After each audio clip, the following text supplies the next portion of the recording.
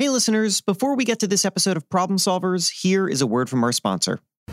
When you're running a small business, there is so much to do, and sometimes it's hard to figure out which of these things is really important and which of them is just wasting your time. What is it that you need to do to win against the competition? That's the question you're asking yourself, and the answer can come from the David versus Goliath podcast. This podcast will help you find clarity that you need so you can slay the Goliath in your industry. The David versus Goliath podcast is packed with insights to help small business owners beat their large competitors. Host Adam DeGrade is a serial entrepreneur. He is passionate about creating a space where we can come together and learn from each other. And that's why he interviews small business owners from a variety of industries to share their best practices and mistakes, like Bob Tasca, who took his family's automotive business from a single point dealership to one of the largest in the United States. You need the David versus Goliath podcast to get inspired and educated on not only how to compete, but to win. Subscribe to the David versus Goliath podcast on YouTube, Spotify, or wherever you listen to podcasts. And now, on with the show. From Entrepreneur Media, this is Problem Solvers, a show in which entrepreneurs do what entrepreneurs do best: solve unexpected problems in their business. We were completely wrong. And I'm just like, it's not selling. It was like we have to start from scratch. I'm Jason Pfeiffer, the editor-in-chief of Entrepreneur Magazine. A little while ago, I was having coffee with a young entrepreneur who was just absolutely overwhelmed, which of course is the common story. I mean, what entrepreneur is not overwhelmed, especially one who is just starting out? But boy, she was really struggling. She was trying to do too much. She doesn't have a lot of people, which is to say that she just has herself. And she has made what she feels like are all these commitments to people, to her audience, that she does not know how to fulfill. I'll give you one example. She's got this newsletter. It's a great newsletter, like a really, really good newsletter. You know why it's so good? Because she's writing it herself. And she pours a lot of time into it, a lot of care into it. And it's developed a great audience. And that audience is, of course, going to be very valuable. It is worth writing this newsletter. It is worth cultivating this audience. But you know what? She has been producing it every week, comes out every week, and it's got a lot in there. And she is thinking to herself, because she is producing this thing every week, she has so little time for all the other things that she needs to do. And it would be so great if she could just do this thing every, other week. But she can't do that. She can't do that. She would tell me can't do that because people have come to expect it every week. So can't do that. But boy, if she just had a little more time, if she could just take a breather and focus on other things. But can't do that because, again, set the expectation. People know it's coming every week. And eventually I was hearing her go in circles, and I'm sure this is basically what's going on in her brain all the time. And I said, stop and reflect. Stop and consider what it is that you are doing and what you are not doing because of what you were doing. And then I told her this thing that I have been telling myself for a while now, for a couple of years. And it's not a very sexy phrase, I will admit, but it is a very practical one and a very calming one. And one that I have taught myself, even though it was not natural, I've taught myself to live by. And that phrase is this: I will do the best work with the resources available. You want to repeat that after me? I will do the best work with the resources available. Like I said, not sexy, but very important. Because without an understanding that the only thing you can do is the best work with the resources available, boy, you will just drive yourself into the ground. It is time to get realistic. You cannot do everything, and that's okay. Instead, we got to do the best of what is possible. So here's how I want to instill that in you, to get you to repeat to yourself, to maybe write it on a piece of paper and slap it on a wall. I will do the best work with the resources available. Going to do two things here on this episode. Number one, I'm going to read you the column that I just wrote. It is in the December issue of the magazine. It is about exactly this. It is shouting it from the rooftops. I want you to know about it. And then number two, I'm going to take a break, and then I will tell you my own personal journey of how I got there. And there's just a little taste of it in the column you'll hear, but boy, there's so much more to say. And I think that if you hear how I let go of this sense that I needed to do more than I could, I hope it'll give you permission to do the same. So that's what we're talking about on this episode of the podcast, coming up after the break. In today's world of growing regulations and strict customer requirements, compliance is essential.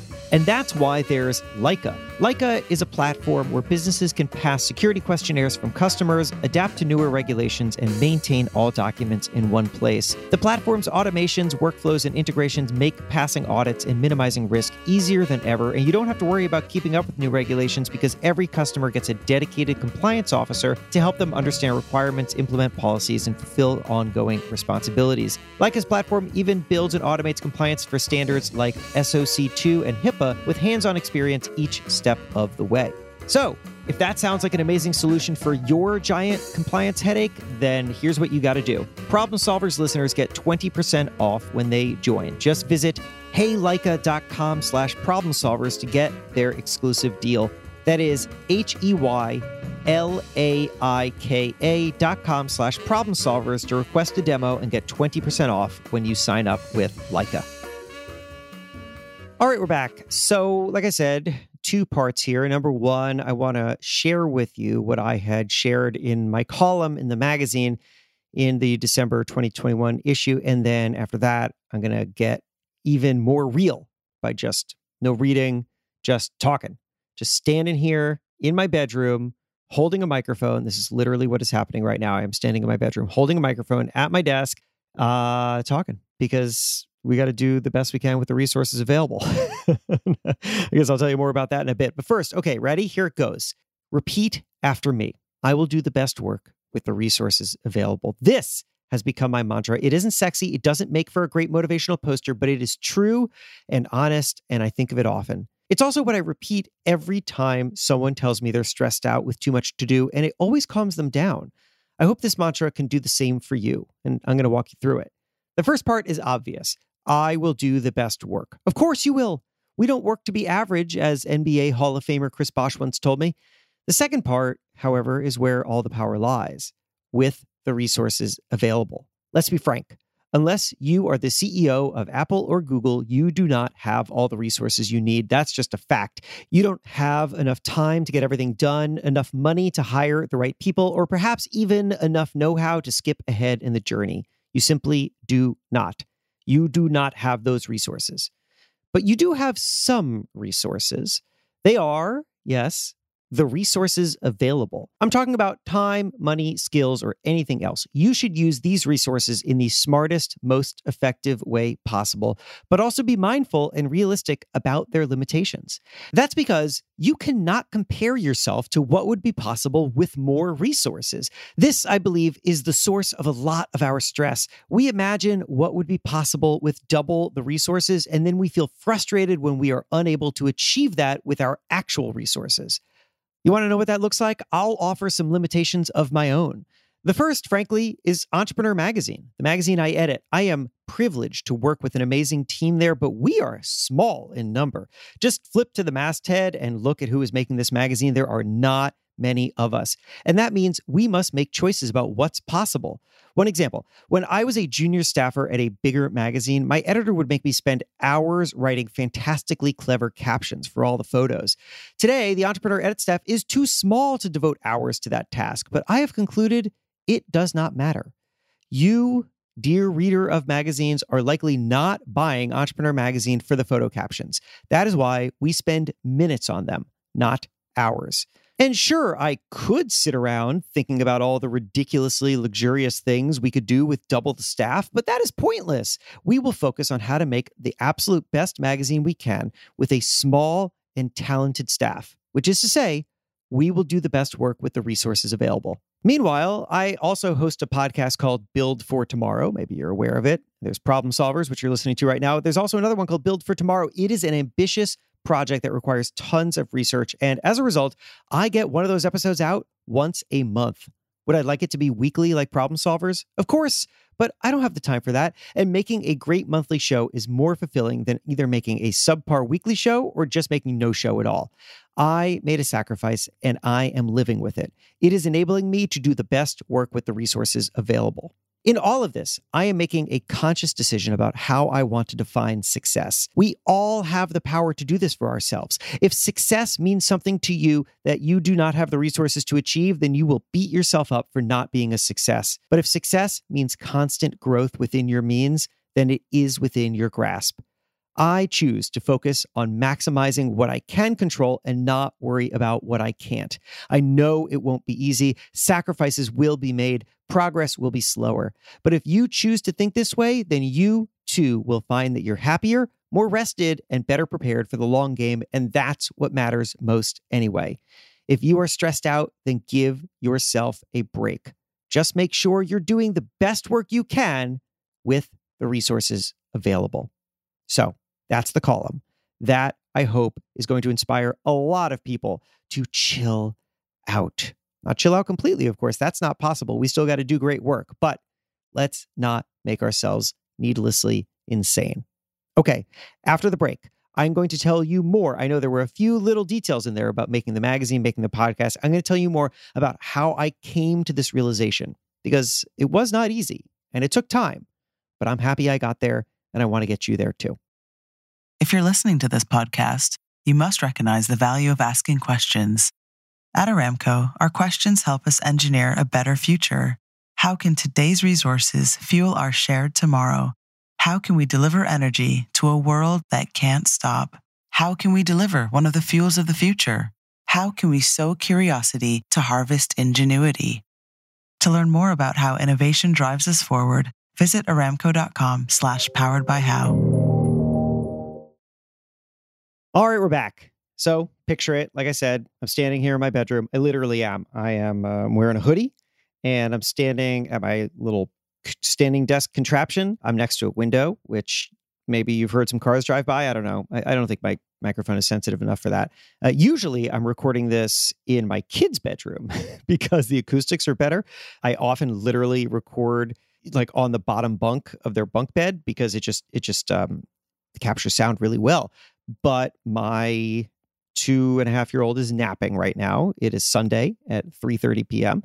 And I got to make this show. I don't have time tomorrow when I often make the show on Mondays. So Sunday afternoon it is. And I'm standing in my bedroom and I'm holding this because you know what? I am doing the best work with the resources available. I don't have a home studio. I don't have anything fancy. I got this nice microphone that cost me about $60. It's plugged into the computer. It does the job. It makes a show. And that's what we're going to do. But let me back up, because here's the thing. I don't know if you know this about magazines, but magazines, national magazines, used to be a lot of money in national magazines. And I don't just mean like money for the people working. I mean, there's just like a lot of money sloshing around, a lot of big staffs, and these staffs would do luxurious things. I mean, boy, you rewind a couple decades and you got people who like, I don't know, they worked on one story every issue and otherwise they had boozy lunches. I don't know what they did. I came into the industry a little past that. But my first couple jobs, like the one that I referenced where I was going to spend hours writing photo captions, they were relatively kind of cushy. We had really big teams and everyone was responsible for small parts of things. And then over time, you know, the industry has changed and the staffs would get smaller and smaller and people would do more and more. And then I got to Entrepreneur. And Entrepreneur has always run very, very lean. It's a scrappy entrepreneurial place. And I got to be honest with you, when I first walked into this place, I was like, how are we going to do this? How do you put out a high quality national magazine with such a small team? I mean, we've got a small team. I don't know how much you can appreciate that, but like when I was at Men's Health, there was a whole gigantic room with designers, with like a whole bunch of designers designing pages of the magazine. And then there was a art director above them all who had her own office. And then there was a creative director above her who had their own office as well. And now I've got one person on the team. His name is Paul. He is unbelievably talented. He is the creative director. He also designs every single page of every single issue of this magazine himself.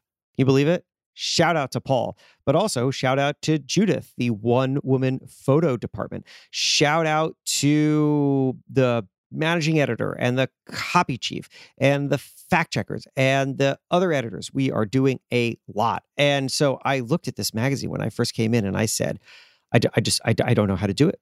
I don't know how to do it.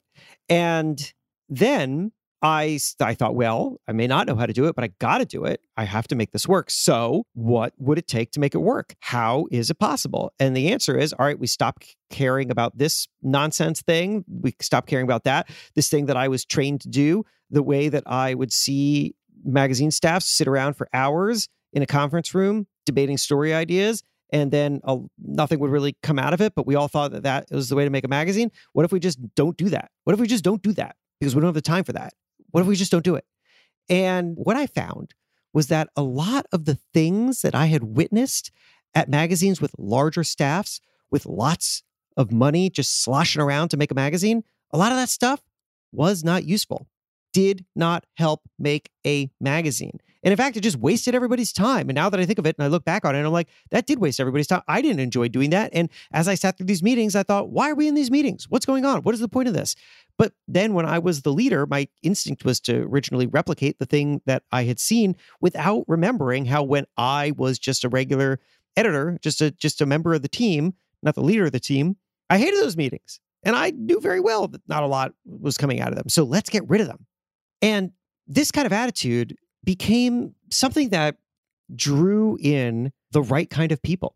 The team that I have are people who have worked under other conditions and also realized how much we were wasting everybody's time. And frankly, wasting a lot of money too. And how we didn't need to do it that way. How there was a better way, a slimmer, more scrappy, faster moving way, a way that just works. And that became a point of pride. It's a point of pride for us. I think of it as the thing that is almost central to the culture Entrepreneur Magazine, which is that we know we can do things differently, that we can chart our own path. We can say, just because we saw it done other ways throughout our careers does not mean that we have to be programmed by that. That in fact, we can tear up the plan and we can make another one. And that's what animates us. And frankly, I think that's the reason why we're all so excited to work together, because we say, screw it. We're just going to make a good magazine. But that requires readjusting everything that you think about. It requires saying, well, you know what it requires saying? It requires saying, I will do the best work with the resources available. By the way, I occasionally have to stop and listen back to something that I recorded, and I'm realizing that occasionally you might hear something under my voice. Let's see if I can get it. Yeah, there it is. There it is. The creaky floors because I literally am pacing with a microphone as I talk about this. That's how animated I am about this. That's how excited I am to reinvent, to be liberated from old ways of doing things, to know that actually creation of a high level, even without the resources that maybe I once had or whatever, that it's not only possible to with my grasp, it's within my control. That's exciting. That should be exciting for you to say, you know what? Here is what I have. I'm going to take full account of what I have, and then I'm going to do the best damn thing that I can with it, because I'm going to be more creative.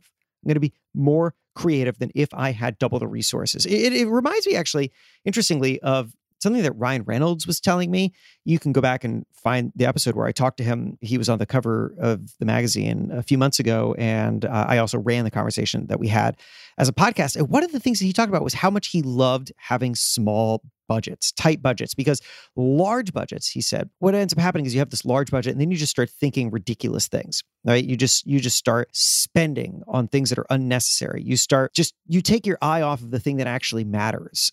In his example, he was talking about commercials and making movies, and how the thing that always matters the most in these things is character and is that connection point of humanity. But as soon as you add a giant budget, people don't think about character. They start spending on graphics, and they're like, now there's going to be an alien invasion. You don't need any of that stuff. And if you have big budgets, if you have tons of resources, you might actually take your eye off of what matters. But when you have limited resources, then you have to focus on making the most of every single thing, every person, every hour, every dollar. And that forces you to do very, very good work. So that is how I came to appreciate that I can do the best work with the resources available. I learned it at the magazine. And I've now just transported that mentality to everything else that I do, whether it's podcasts or other writing projects or whatever. There's a lot. I do a lot. And I don't worry now about what I'm not doing. I only worry about what I can control and what I can do, because I will say it once again. I hope you say it with me. I hope you say it for yourself forever, because we will do the best work with the resources available. And that's our episode. I would love to hear what you think, and maybe even about a problem that you solved. You can find me at my website, jasonfeifer.com, JASONFEIFER.com. Also, I have some more useful stuff for you. I write a newsletter about how to future-proof yourself and become more adaptable and optimistic. I would love for you to sign up. It is at jasonfeifer.bulletin.com. Also, check out my other podcast. It's called Build for Tomorrow. In each episode, I take on some belief that we have that holds us back from progress and show you why it is not as bad as you think. Problem Solvers is a production of Entrepreneur Media and comes out every Monday morning, so make sure you're subscribed so you don't miss an episode. Thanks to Deepa Shah for production. My name is Jason Feifer. See you next week.